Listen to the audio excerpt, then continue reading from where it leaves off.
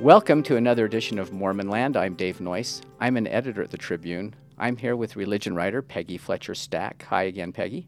Hi, Dave.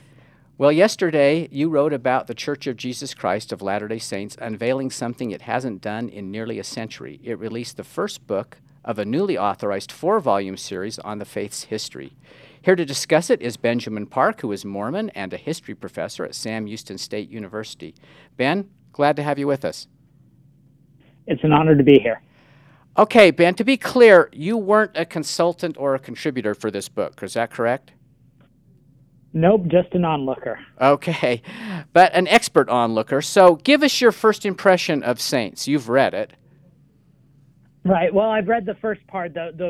Only the first part was released before yesterday, and then everything else was released. I think the release date was officially on Tuesday.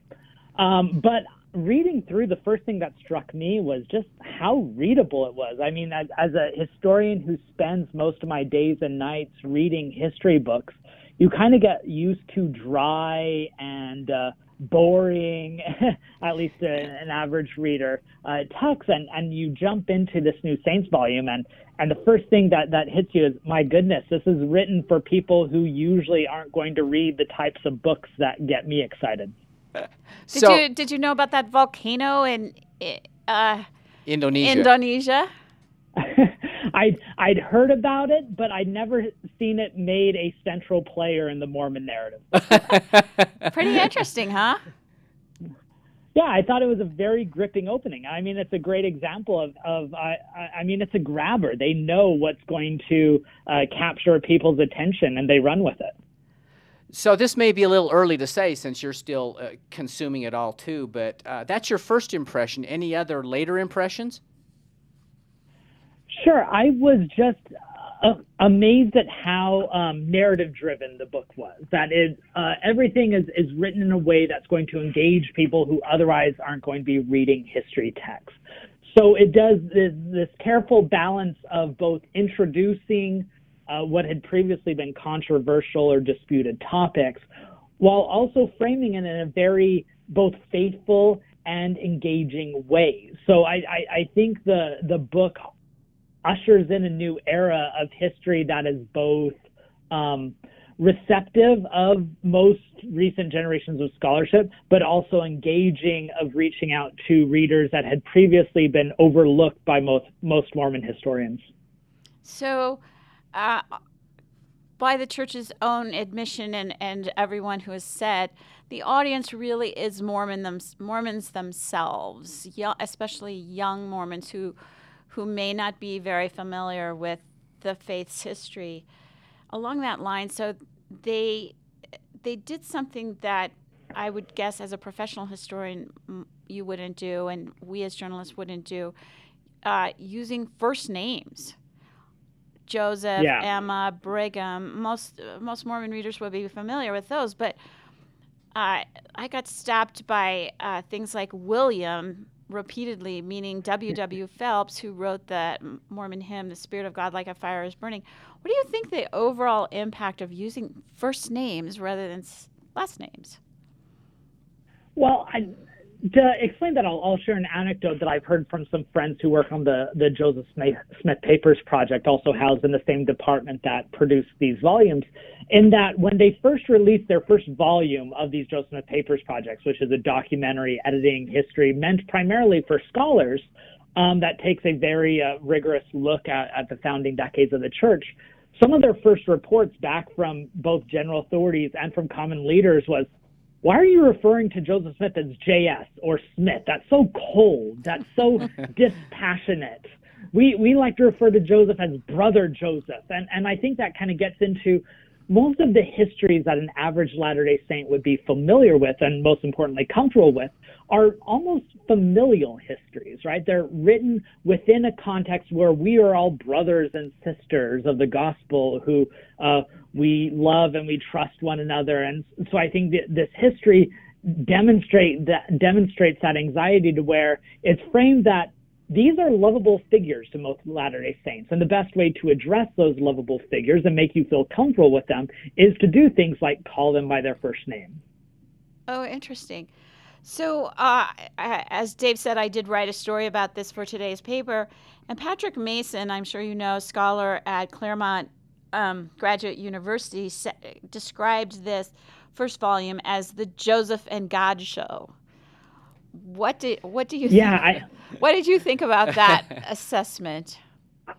I think that's very fair. It also struck me that the church history department, just like the church writ large, has been emphasizing moving away from our insular, parochial, American-centric story and becoming more international, focusing more on the grassroots, trying to emphasize we're not a top-down structure. And you see this in a lot of recent projects that the church history department has launched with, like, the Relief Society, Minute Books, and other things. So where it's kind of a bottom-up history, we want to understand what the common Latter-day Saint was. And then you get to this book, and oh my goodness, there is so much Joseph Smith, right? It's framed around Joseph Smith. Right. And of course, you get lots of other casting characters. But I think it emphasizes that as much as the church is becoming more international, democratic, egalitarian in some measures, this book and our faith's most important narratives still center around the prophet Joseph Smith as someone who's supposed to hold everything else together. Well, that would also help propel a narrative, too. If you're writing a narrative, you may want to focus on a central character, like a Dickensian novel may write about, Right. Oliver Twist, but they're going to introduce tons of other characters, Right. Fagin Right. and Bill Sykes. Exactly. They'll come in and out. It propels the narrative, correct? Absolutely. But there's still a question of, like, if you're going to choose a character to drive a narrative, it's significant that they choose Joseph Smith to drive the narrative and not, say, Emma Smith or, someone else who joins the church in the first few years and viewing everything through their eyes. This is still a Joseph Smith-focused story, and we'll see if that's going to continue in later volumes where there's a lot more cast of characters spanning geographic regions, and if they're still going to, see everything through the priesthood leader's eyes. So I read a section of the Story of the Latter-day Saints by Jim Allen and Glenn Leonard. Are you familiar with that book? Yes. And then, and it was a section that became controversial. It was about the church's word of wisdom or its health code, and those authors put it in the context of the temperance movement of the times. Lots of people were talking about alcohol, tobacco, even vegetarianism, etc. And then I compared it to the saints' description of the same episode, and the early book, Story of the Latter-day Saints, those authors put it in the context of the times, still quite affirming of the LDS Church, but no mention of God in it. It's simply this happened. Whereas in the Saints, it goes to the very familiar story about Emma not liking the tobacco and Joseph taking it in prayer to God. And that struck me as so stark because it clearly exemplified something different is going on with saints than with Story of the Latter-day Saints. The previous volume being produced by faithful church historians who were working for the church at the time, but still with a look to professional historians in their view. And then saints, clearly, Joseph is talking to God right there. I think you picked up on a wonderful comparison there. And I'm so glad you brought up Story of the Latter-day Saints, written by historians in the 1970s under the leadership of the church historian. It's kind of a similar project of what this was supposed to be. I think it's important to note that while this is the first multi-volume History of the Latter-day Saints produced by the church historian's office in a century, it's not the only attempt in those years, as there were several other attempts, and Story of the Latter-day Saints was one part of a much larger attempt for a multi-volume history of the faith. And yeah, you pointed out that these previous attempts, like the Story of the Latter-day Saints, were still written primarily for people who would read typical history books. Now, Story of the Latter-day Saints is a bit more engaging than a typical academic monograph. It would not be the type of book that's published by the university press, but it's still written by academic historians who are used to the discourse of academic historiography. They're also trying to write it in a very humanistic vein to where we want to make sure people outside the faith will both respect and read this text. And as a result, they wrote a book that I still think is one of perhaps the two best overviews of the Mormon faith from the beginning to the present with Matt Bowman's book, but a book that was not accepted within church leadership. It caused a lot of problems within the church historians department, eventually leading to the closure of the Leonard Arrington so-called Camelot and moving down to Brigham Young University. This book, Saints, reflects a very different approach. This is built on a very different type of foundation, whereas the 1970s, the Arrington Camelot years, there was a bit of a distance between what was going on in the historians department and what's going on in the church leadership. And a lot of church leaders might have been surprised with the material that was published in things like Story of the Latter-day Saints. With the current church historical department, they have a lot more interrelations with the church leadership. This book, the Saints book, went through extensive review processes as far as I understand it. And so nothing that's being produced is going to be a surprise. And as a result, I would be very surprised if there is a similar type of backlash. And part of that relationship is, I think the authors of this book said, we're not trying to convince those outside the faith of this story. This book is not written for them. We'll have other things that are written for them, but this book is not. Nor is this book written for Latter-day Saints who are well-read in history and might be struggling with some of the historical issues. I don't think this book is meant to reach them either. This book is meant to reach those who attend sacrament meeting, attend Sunday school, and that's their real only exposure to church narrative. This is a new volume that might expand it a little more, and in best case scenario, might excite them to maybe pick up another book. And I think that's where the history topics essays go along with it. Because along with this Saints volume, you have a series of essays that are found both at the website as well as in the Tools app that you can download on your phone, where you can also read the Saints volume for free. These series of essays that are like, okay, you want more information on the Word of Wisdom and the Health Code of Antebellum America? Here's an essay that says much of what the same thing as Story of the Latter-day Saints is. It's just not reflected as much in the main text itself.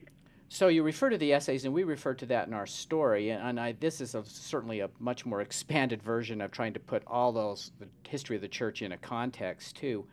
Will parts of the book, though, shock or even shake up some Latter-day Saints? Obviously, maybe not the essay readers, but we know many members of the church don't even know the essays exist, let alone have read them. It's a good question. I assume so, mostly because I'm often shocked by what members get shocked about. Like when the Gospel Topics essay came out a few years ago about polygamy, and there were some faithful Latter-day Saints who said, I never knew Joseph Smith practiced polygamy. That was surprising to me. And so I imagine there's going to be Latter-day Saints who feel that, especially since this is a book that's going to be translated in multiple languages across the globe.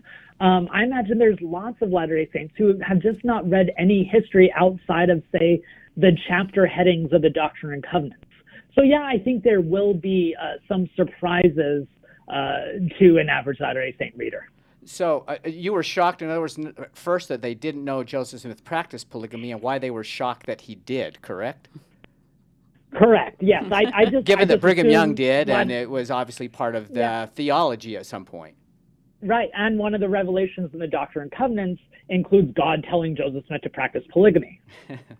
Did anything in the book shock you or startle you, or were you just surprised to even see it there?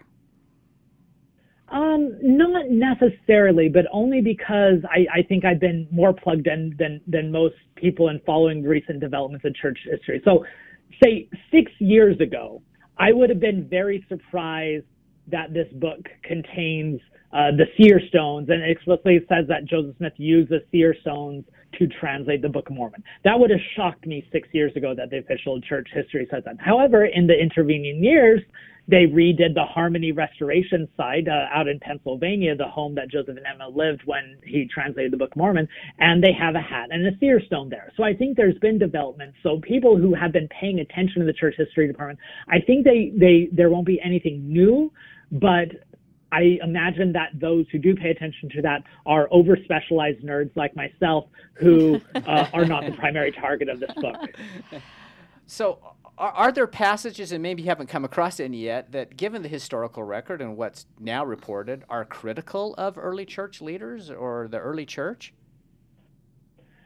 I have not come to those yet, nor do I fully expect those to be. I don't think that's definitely not the tone of the first part of the book, and the first part is the first 8 chapters. There's definitely some confessions of shortcomings. It talks about Joseph Smith struggling to do the right thing in his early years. It talks about Joseph Smith Sr. struggling to make a living and not being able to provide for his family, things like that. But actually critical of church leaders, I haven't seen anything like that yet. I've been told that something that might be unsettling to some Mormon readers who don't know really about Joseph Smith and polygamy is the inclusion of the Emily and Eliza Partridge sisters first being sealed to Joseph in a private ceremony where Emma didn't know about it, and then later sealed again with her presence. And there's no commentary on it, sort of factually stated, but I've been told that might be troubling to some Mormon readers. Right. But again, approved at the highest levels, for somebody thought that was okay Right. to include. Right. I think you're right. I think the Nauvoo polygamy section is probably going to be crucial to this, how the degree to which members are going to be surprised, the Partridge sisters, because it's probably the first time that Latter-day Saints, even if they knew Joseph Smith practiced polygamy, this might be the first time they're exposed to Emma Smith did not know about all the polygamous feelings. And I imagine that's going to be a bit jarring, but because it's gone through this extensive review process, because there's a lot more buy-in on this volume at the leadership levels of the church, it's going to be a lot harder to dismiss. So, for instance, with the gospel topic essays, they're great. They're very responsible in some degrees. They provide a lot of great information. They didn't get a lot of press attention from the church. They didn't get emails announcing their release, nor were they ever mentioned in general conference. Whereas conversely, in the 20 minutes that I've been on the phone with you, I just glanced at my email and I got another email from the Church of Jesus Christ of Latter-day Saints talking about saints.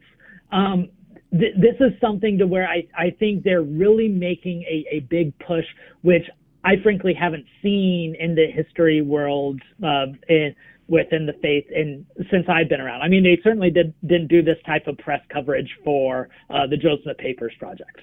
Yeah. Do you think this whole thing is sort of an outgrowth of the reasons for the essays in the first place, also in the fact that there's this information's out there so readily available on the internet, they would rather the members read it in so-called friendly hands and with a friendly handling, or at least a sympathetic handling?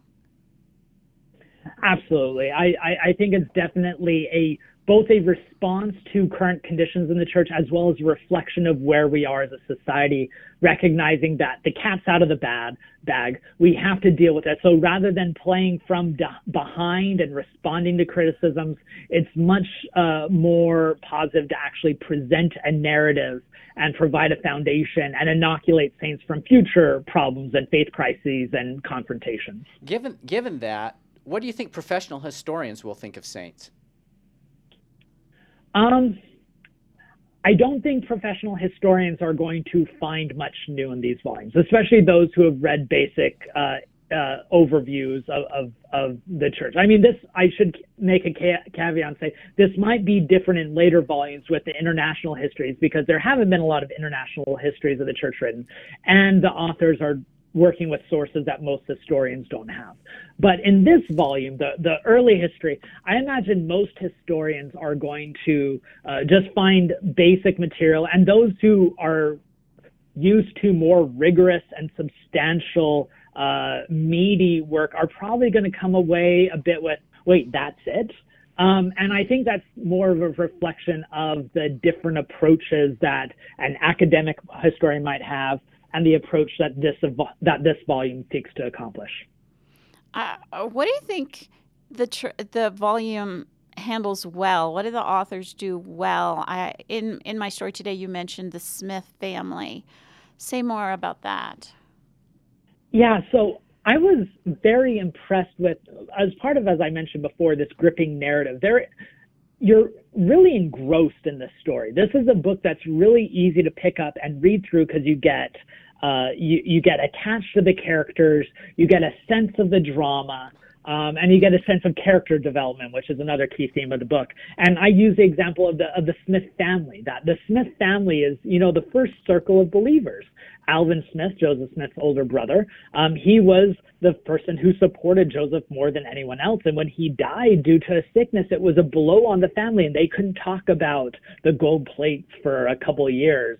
And it talks about Joseph Smith Sr. being consecutively hopeful and disappointed and supportive of Joseph Smith. And I think that the book, because they chose this gripping narrative approach, these historical figures really come alive. And I think that's really helpful for the types of readers that the authors are seeking to reach.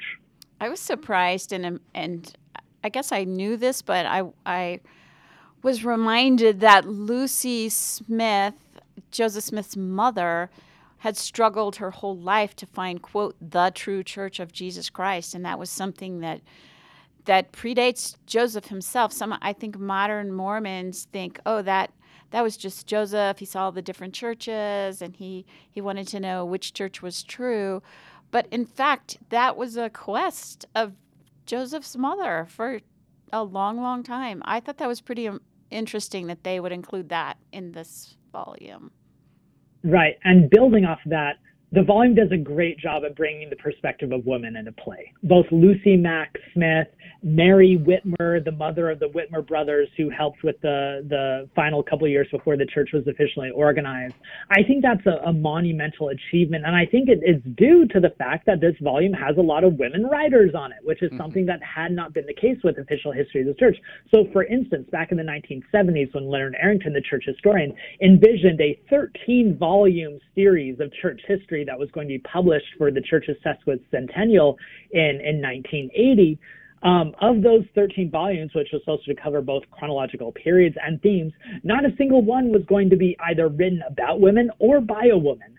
And so I think that shows how far we've come since then, to where this new Saints volume, some of the key writers of this volume were women, and some of the key characters who framed the story were women, which is, I think, is something to be celebrated. And you'd have to say that if you read Mormon history, women were players all the time in it. And also many of the sources are women's journals and diaries and correspondence. You can't tell the story of Mormonism without women, although many have tried. Absolutely. Many have tried. And I think, as you mentioned, it's key. We've only known half the story, because usually whenever you write Mormon history, there's Mormon history and then there's Mormon women's history, kind of ghettoized off to the side. It's not integrated. Whereas what I think this volume shows is women were driving the story. Women were key parts. It wasn't that Joseph Smith and the men were doing one thing and they carved out this little space where the women can do their business. Women were asking the questions. They were doing the actions. They were performing the work. And you can't understand the broader story without their contribution. So what do you think they don't do so well? The book doesn't do so well. So this is where I get a bit squeamish, because I don't envy the work that these authors had to do. I'm not able to write it in a way that would reach the type of audience they have, even though heaven knows I try. But I do think their choice to have such a narrative-driven, easy, concise history does have consequences that we have to note. Most importantly, because it's so straightforward, there's not much room for what I call interpretive humility, meaning that we don't know what happened at a lot of these events. We don't know that Lucy Mack Smith was as much of a seeker as she said 20 years after the fact. So to use it as an example, these first few chapters draw heavily from Lucy Mack Smith's history that she wrote in 1845, 1846, 30 years after some of the events that she dictates. If you read the Saints narrative itself, you have direct quotations taken from that, and that this is how conversations took place, as if this book is solid gold. Well, historians aren't fully convinced that the book is as solid as we'd like to think. And they acknowledge this in the topics essay, but not in the narrative itself. And I would imagine that a vast majority of people are going to be reading the narrative without the gospel topics. As another example of this, in 1826, Joseph Smith is brought to trial by the sons of an old man who had hired Joseph Smith to do some treasure digging. They claimed that Joseph Smith was defrauding their father by claiming that he could find treasure through his seer stone. Historians aren't convinced what happened in this trial, whether it was a verdict, whether it was a guilty or an innocent verdict. This just kind of shows the contingencies of history. That page of the record is lost, and we don't know what happened. But if you read the narrative, it specifically says Joseph Smith was found innocent. Now, there is some evidence to believe that, and it's probably you can make a strong case that actually happened, but we don't know for sure. So all of this is to say that I worry that the way they craft the narrative here might perpetuate problems when some readers encounter this story and then later on learn, oh, this might not be as rock solid as we thought.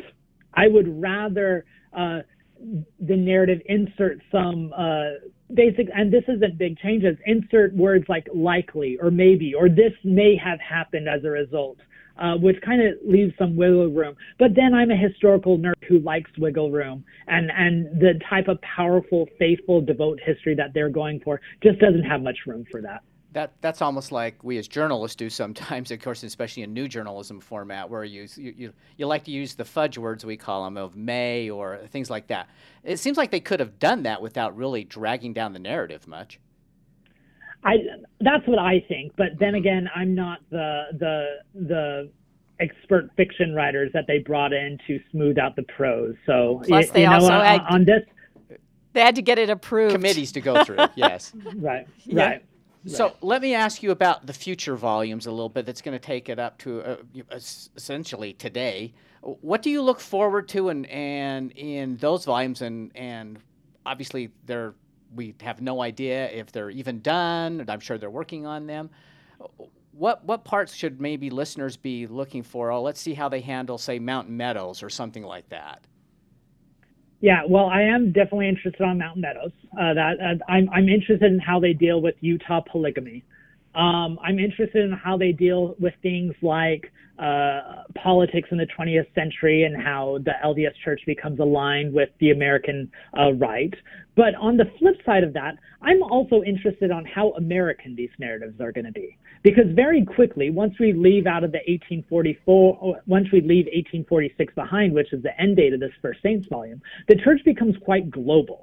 And so I'm wondering how much are these future volumes going to maybe follow the same pattern of the first volume and focus on the president of the church at the time and seeing things through their eyes, or how much are they going to focus on, the average Latter-day Saints? Once you get to the fourth volume, and I don't know what the chronological boundaries are going to be for these later volumes, but once you're dealing with, say, the second half of the 20th century, you have millions of possible people you can look at.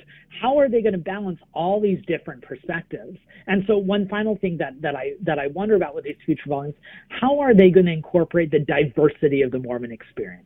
How much are they going to argue that there is not one Mormon way of life, but there are multiple? How much are they going to acknowledge racial and cultural differences and experiences? And how much are they going to try to argue that there's this one dominant experience that kind of shapes Mormon history? Those are the type of questions that I'll have in mind as I eagerly await the future volumes. It'll be interesting to see, I guess, who the contributors are for those later ones are. If they draw from the international membership, of course, that might tell a lot as to how the story's going to go, huh? Right. Absolutely. What are your hopes for the book? My hopes is that the average Latter-day Saints that I witness in the pews next to me on Sundays might read them and stop sharing some of the common folklore that I often hear during Sunday school lessons. My hope is that when we gather for our Sunday school classes or for our third hour classes, that we might be able to be assigned chapters from these volumes and discuss these historical matters and develop more of a historical consciousness. My hope is that seminary and institute students will be exposed to these histories, and so they won't be surprised when they encounter histories online. My hope is that we'll be able to hear from the pulpit, sacrament meeting talks that draw from these historical sources and historical narratives, because I think there's such a rich history that is untapped in common LDS discourse that saints can only help in overcoming. Do you have any fears about this book or these volumes? My fear is that some might feel that these are the stories and this is as far as we're going to go in addressing our historical issues, that kind of we come thus far and no farther, that historical works that may challenge some of this narrative are now seen as unfaithful and wrong. And so I hope that these books serve more as a launching pad for more historical discussions rather than the measuring rod against which all histories need to be considered. Benjamin Park, thank you so much for your insights on this. Oh, it's my pleasure. And Peggy, thanks again for your coverage. Always enjoy it. We also thank our producer, Sarah Weber. We remind our listeners that in addition to our podcast, you can receive our free weekly newsletter. Just go to sltrip.com to sign up, and we'll talk again next time on Mormon Land.